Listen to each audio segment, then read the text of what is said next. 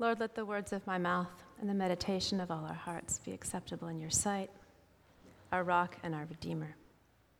Amen.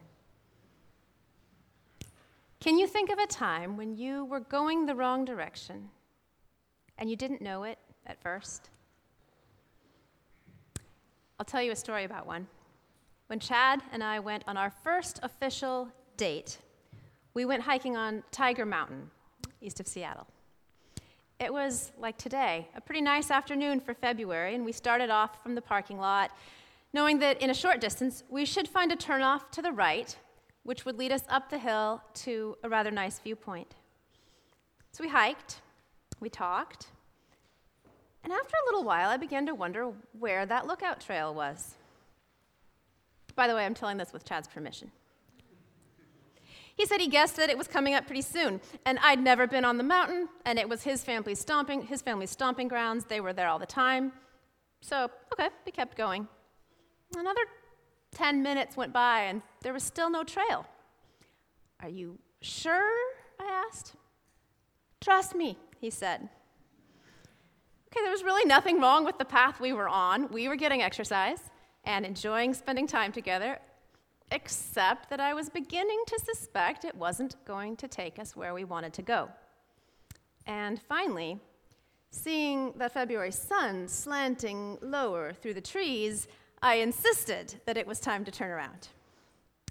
So he agreed, and we headed back the way we had come. Sure enough, quite a long way back down the trail, we passed the turnoff, which we had missed.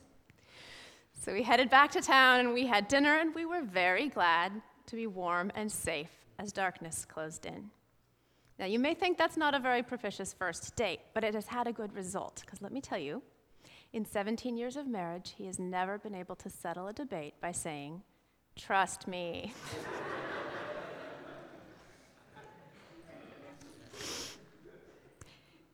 In today's scripture reading, Jesus reveals that he is on a mission to find the people who are on the wrong path, no matter how far gone they might be. Let's listen together to God's story. I'll be reading from Luke chapter 5. It's on page 1032 in your Pew Bible if you want to follow along there. Verses 27 through 39. After this, Jesus went out and saw a tax collector by the name of Levi sitting at his tax booth. "Follow me," Jesus said to him. And Levi got up, left everything, and followed him. Then Levi held a great banquet for Jesus at his house, and a large crowd of tax collectors and others were eating with them. But the Pharisees and the teachers of the law who belonged to their sect complained to his disciples, "Why do you eat and drink with tax collectors and sinners?" Jesus answered them, "It is not the healthy who need a doctor, but the sick. I have not come to call the righteous, but sinners to repentance." They said to him, "John's disciples often fast and pray, and so do the disciples of the Pharisees. But yours go on eating and drinking." Jesus answered, "Can you make the friends of the bridegroom fast while he is with them? But the time will come when the bridegroom will be taken from them. In those days they will fast." And he told them this parable. "No one tears a piece out of a new garment to patch an old one. Otherwise, they will have torn the new garment, and the patch from the new will not match the old. No one pours new wine into old wineskins. Otherwise, the new wine will burst the skins, and the wine will run out, and the wineskins will be ruined. No, new wine must be poured into new wineskins. And no one, after drinking old wine, wants the new, for they say, 'The old is better.'" The word of the Lord.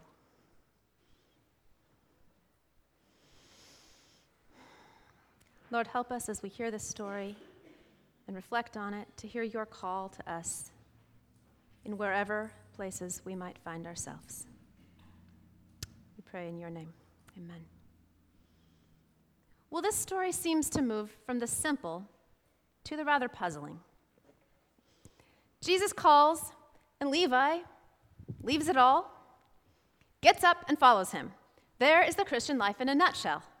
Die to your old life, rise again, follow. Simple enough. How do we get from there to this rather technical discussion about fasting and weddings and wineskins? It will help to begin if we realize that this story is part of a larger movement of episodes in which Jesus begins to come into conflict with this group called the Pharisees. Just before this, he healed a paralyzed man and baffled them by claiming the authority to forgive sins. And just after this, we will have a yet sharper disagreement about the way to honor the Sabbath. But if we step back even further, we will see that Luke puts even this series of controversies within an even larger frame, which is the calling of Jesus' disciples. The bookends of this section are the calling of Peter, which we looked at a few weeks ago, and the list of the 12 that have been called in chapter 6. I think that this context invites us to ask these stories two questions. First, what is Jesus' mission? What is he up to here? And second, who can be a disciple? Who is Jesus calling to join him? As we try to answer these, I'd like us to zero in on what I take to be Jesus' key statement at the very center of this text, and we'll take it one phrase at a time. It is, I have come to call not the righteous, but sinners to repentance. Okay, here we go. First, I have come. This phrase reminds us that Jesus is a man on a mission. There's something new in the very air. These first chapters of Jesus' public ministry in Luke are brimming with energy and action, and he keeps using the word amazement. People are getting healed, and these ever-present crowds are pressing in on Jesus with ever greater urgency. They find him at Peter's house the moment the Sabbath sun sets, begging for healing. They press in so close he has to get into a boat and pull away from shore just to teach them. And finally, they pack the house so that the paralytic's friends have to cut a hole in the roof. You can feel the excitement. And the news is spreading. So now the Pharisees have come to check out this new phenomenon. They show up just one story earlier. And not just from Galilee, but Luke says all the way from Judea and Jerusalem. They seem to be wondering, what is going on here? Jesus' answer takes the form of a picture. His coming, he says, is something like a wedding. Now, he could simply mean that it's an incredibly joyful occasion. A wedding was probably the single biggest party that most of his hearers would ever throw in their lifetime. Feasting, drinking that could last for days. Quite a party. But looking closely, we could see that there's even more to the image. It underscores that the new thing Jesus is doing is really a fulfillment of God's plan and promises. After Christmas, we picked up in Luke at chapter 4, where Jesus announced his ministry by reading from the scroll of the prophet Isaiah in chapter 61. Do you remember? The Spirit of the Lord is upon me, because he has anointed me to proclaim good news to the poor, to proclaim freedom for the prisoners, recovery of sight for the blind, to set the oppressed free and proclaim the year of the Lord's favor. I imagine that was quite enough for that one day's sermon. But if you keep reading in chapter 61, just a few verses later, the same speaker says, "The Lord has clothed me with garments of salvation and arrayed me in a robe of his righteousness. As a bridegroom adorns his head like a priest, and as a bride adorns herself with jewels." And in the very next chapter, which we read tonight, God again uses this image of a marriage to symbolize the healing and restoration he intends to bring to his people. As a bridegroom rejoices over his bride, so will your God rejoice over you. So I think it is in that sense that Jesus says, I have come. You see, the promise has arrived. See, your Savior comes. The bridegroom is here. It's time for the party. Talking of parties, Brings us to our second phrase, which begins to answer the question, who is invited? Jesus says, I have come to call not the righteous. Wait a minute. Not the righteous? Now that's a twist. As Israel languished under centuries of foreign occupation, there were certain most devoted Jews who became convinced that it was only by just zealously seeking after righteousness that they could turn away God's anger and restore his healing and blessing on their people. The Pharisees were one such group. Now it's probably, if you've been in Sunday school at all, or even you have kids, you'll know that even Sunday school children probably can tell us that in any Jesus story, who are the bad guys? Usually the Pharisees, right? But let's resist that for just a moment. I want us not to write them off too quickly. You see, the Pharisees deeply desired righteousness. They were certain the future of their nation depended on it. And many ordinary people who were really fed up with the decadence and luxury of the priestly class looked to the Pharisees for help knowing how to be righteous in their daily life. So the Pharisees took that seriously. They put some serious thought into the task. They carefully compared one verse with another to try to tease out the meaning. They wanted to know, how does this apply now in our context? They sought to give really concrete guidance. How far can I walk on the Sabbath? How much can I carry? How often should I fast? The most eminent teachers among them attracted eager students. The Pharisees were pretty strict about who they would accept in their brotherhood. At the very least, only those devoted to absolute commitment to purity. And there seems to be some indication that sometimes the criteria were more stringent. One maxim says, accept only a student who is wise, meek, and the son of wealthy parents. So the way Jesus is going about things has them intrigued, but puzzled. They want to know, why are you so different? We try our best to stay pure, but you hang out with riffraff. We fast. You keep feasting.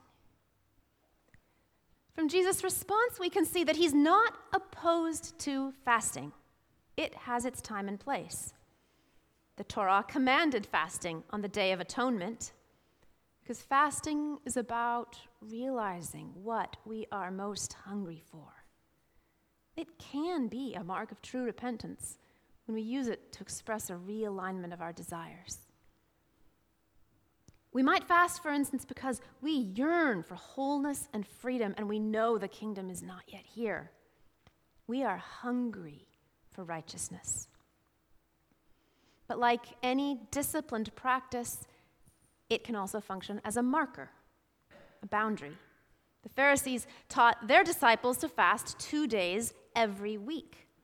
It seems that their deep yearning was to make a clear distinction between the righteous and the unrighteous, the in and the out. And if we are honest, I think we might need to pause a moment in sympathy with the Pharisees. Because that desire to draw distinctions is not limited to one religious position or even a political persuasion. It cuts right into what we are as humans. It's not even limited to religious people at all. I learned a lot eavesdropping on the blog of a friend of mine. For a while, she ran a funny and pretty successful blog about gardening and productive homemaking. I don't know the first thing about gardening, but she's very funny, so I enjoyed it. But what was really interesting was to see how in any area of life where people are cultivating a shared vision of an ideal way of behaving, especially if it runs counter to the dominant culture, that tendency to apply labels and develop criteria to distinguish the real deal from the posers is incredibly strong. It was funny, but I'd watch her insist that the urban homesteader umbrella could be big enough to include yuppies with Starbucks in their hands who were growing their first tomato in a container. They had fights about this. I learned a lot about how my own communities often work. The Pharisees had no patience for posers. They expected to see righteousness rewarded, especially with concrete, immediate, even political benefits. So they were frustrated to the point of contempt with anyone who claimed to be part of Israel but did not seek after righteousness as they did. Those people were undermining their whole project. It is the Pharisees, actually, who introduce our third important word: sinners. See, Luke says that at Levi's banquet, there were tax collectors and others. But pointedly, when the Pharisees ask their question, they refer to them as tax collectors and sinners. Levi himself, called Matthew elsewhere in the New Testament, was one such object of contempt. To be honest, not just to the Pharisees. The people hated the Romans, their endless taxes, and perhaps most of all, the dirty collaborators who worked for them. And the entire system was ripe for extortion. The tax collectors collected as much as they could, and then whatever they didn't have to pay the Romans, they kept for themselves. They were pretty universally considered some of the worst sinners. So Jesus picks up their word and embraces it. I have come to call not the righteous, but sinners. In fact, this story of Levi's call could be seen as the climax of a series in which Jesus is interacting with all the people the righteous and respectable might want to avoid. A demon-possessed man, an uncouth fisherman, a contagious leper, a useless paralytic, and then the crowning indignity, even a tax collector. If the Pharisees are at all impressed by Jesus, they might be wondering why he isn't including them in his movement. They've been safeguarding the spiritual welfare of the nation. Surely they deserve a place at the table. And here Jesus is eating, drinking, hanging out with the sinners. Whatever they are lacking in, whether it's wealth, culture or education, health, or even integrity, or any intention toward God, Jesus refuses to keep them at an appropriate distance. What is he up to? Here it is. I have come to call not the righteous, but sinners to repentance. Our fourth word is repent. Does it sound like something you might see on a street corner sign, perhaps paired with or burn? If so, we should reclaim this rich word because it takes us right into God's heart. One of the main words for repentance in Hebrew means literally to turn. To turn is to realize you are on the road to death and to reorient yourself in the direction of life. Calling God's people to make this about life-saving about face is the constant refrain of the prophets, like Jeremiah. Return, O faithless Israel. I will not look upon you in anger, for I am gracious, declares the Lord. Another word that is translated repent has several shades of meaning. It can also be used to mean have compassion or change one's mind, but there seems to be a root sense of to draw a deep breath. One commentator summed it up as deep emotion that leads to action. I can resonate with that. When I am locked in a conflict with someone I love, there is often that moment of grace when I realize I don't have to keep this up. Suddenly, even though I'm angry, I see clearly that the next thing about to come out of my mouth is unnecessarily hurtful and will actually drive us further apart. If I'm open to that flash of grace, I take a deep breath instead.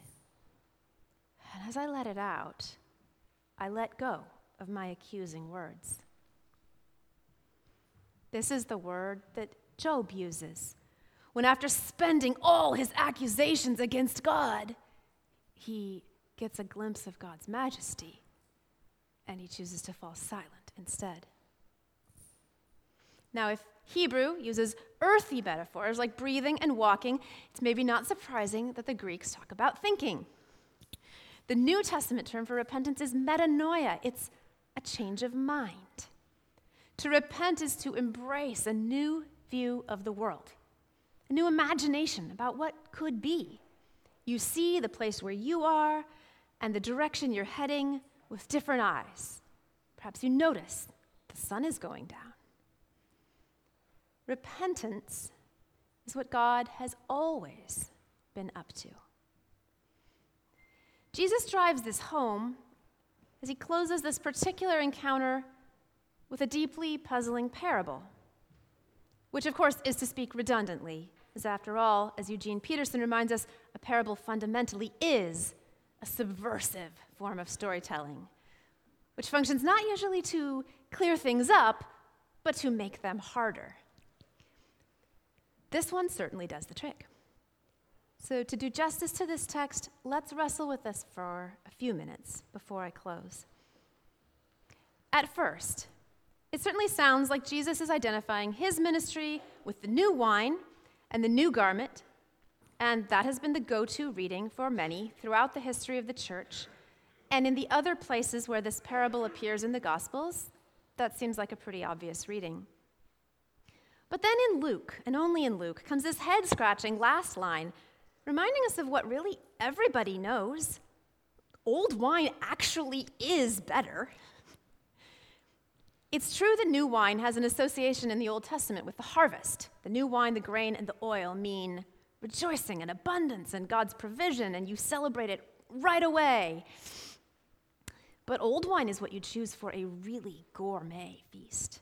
For example, in another promise from Isaiah, he says, "On this mountain the Lord Almighty will prepare a feast of rich food for all peoples, a banquet of aged wine, the best of meats and the finest of wines." So when I have that rattling around in my head, I find this text difficult.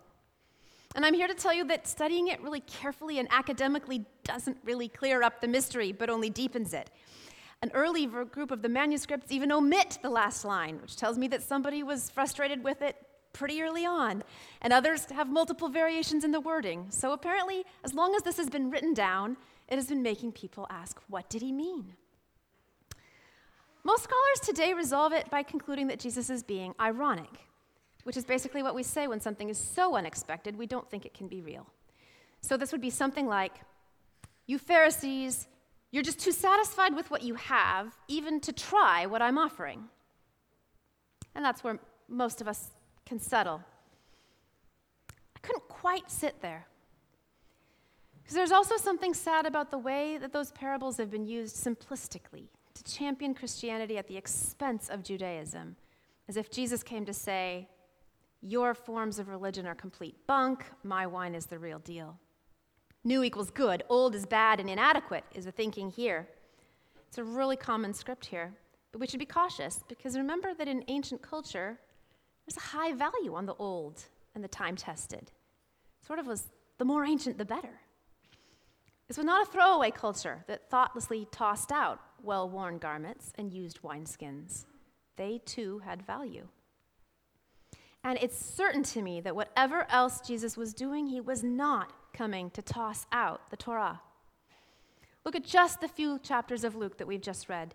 Jesus had drawn on the scripture to resist temptation. Jesus read from Isaiah and claimed that in his person that prophecy was fulfilled. He even told a grateful man just healed from leprosy to go and perform the rituals prescribed in the law. So I don't think that the total inadequacy of the old or the superiority of the new is the point here. What if the puzzle is the point? What if we are not meant to stand as spectators in this exchange, but to be drawn in a way that engages our imaginations? I see Jesus' audience nodding and even laughing. Who would be so stupid as to tear up a brand new cloak? What dummy doesn't know that new wine needs new, stretchy wineskins to accommodate the gases that'll come with fermentation? Ha! The parable draws in the spectator, makes us participants, and then comes the turn. After all, what is old and what is new? Was it the Pharisees with their novel interpretations, their commitment to an additional oral law, who were really innovating? Had they lost sight of the very heart of the law? Was there something incompatible about their desire to label and Jesus' yearning to rescue? Were they missing what God was up to? Maybe that's the point. I have come to call not the righteous, but sinners to repentance. How does this Jesus story show us what repentance looks like? Well, we could say it's a little bit like calling the doctor. You won't do it unless you realize you are sick. I know I'm reluctant sometimes to make that call. I put it off, but when I am finally uncomfortable enough, and when I long to be well, and when I'm pretty sure there's nothing I can do about it on my own, I pick up the phone. What's amazing about this story is that Levi did not even call the doctor. The healer called him. The story is so compact that there is a lot we don't know. We don't know for sure, but given the buzz in the area, probably around Capernaum, Levi had almost certainly heard about Jesus before that day. It's likely he'd heard him teach. Maybe he found the message attractive but hesitated. Did he think perhaps he was already too far gone, too invested in the life he had chosen, or too despised to ever be welcomed by someone like Jesus? Maybe it didn't even occur to him that blessing and wholeness and welcome could ever apply to someone like him. The story never tells us how Levi felt about Jesus. Like the best literature, it only shows us. But something had made him ready to imagine a whole new way of doing life. So ready that he would stand up right in the middle of his books and his ledgers and his coins and his income and walk away from that tax booth with Jesus. We see through his actions that something new is happening. Repentance is not just something that takes place on the inside. It always results in a concrete change in our life. And what Levi's next action shows us is the contrary to all we might expect. Repentance is joyful. The first thing he does is throw a big party. Food, wine, friends, and Jesus is the guest of honor. Because being rescued from the clutches of death is always a cause for celebration. So when you think of repentance, it's not self-hatred and blame. It's not groveling. And especially it's not despairing at getting caught in a cycle of sinful tendencies. Repentance is a readiness for what Jesus is about to do. It's sensing his acceptance and forgiveness in a way you might not have known before. Sensing his willingness to empower and heal might look like letting your hard shell crack just a bit, or your defenses drop. It might look like openness to that pang that comes with newness, like shedding a dragon's skin. Repentance is feeling so much lighter, stepping out on a new path, being embraced by a new community. I have come to call not the righteous, but sinners to repentance. That's good news. But the best news of all is not just the call, but the person who calls. See, we've seen that Jesus' mission is as old as God's love, to redeem and rescue and heal. What's wonderfully new is the way he is doing it. Before this time, God had wooed his people through the voice of the prophets, and he'd given them concrete symbols in their worship in the temple to remind them of his love, and he'd promised them a future and a hope. But now, I have come. The bridegroom is here. God's incarnate presence among his people, full of power and healing and joy. That had never happened before. Now, Jesus' presence shows up the lie that anyone can call themselves more righteous than another by virtue of maintaining a white-knuckled grasp on purity. Now, sinners are invited to come, become disciples, and be called holy, righteous, and redeemed. Jesus says to us, "Follow me." What a glorious invitation. Come to the party. Open your hearts. Turn around. See things a new way, and be whole. Jesus, coming in the flesh, carried our sins far away. And until that glorious day, having given us his Spirit, is good news. Only those who are sure they are the righteous have a hard time hearing.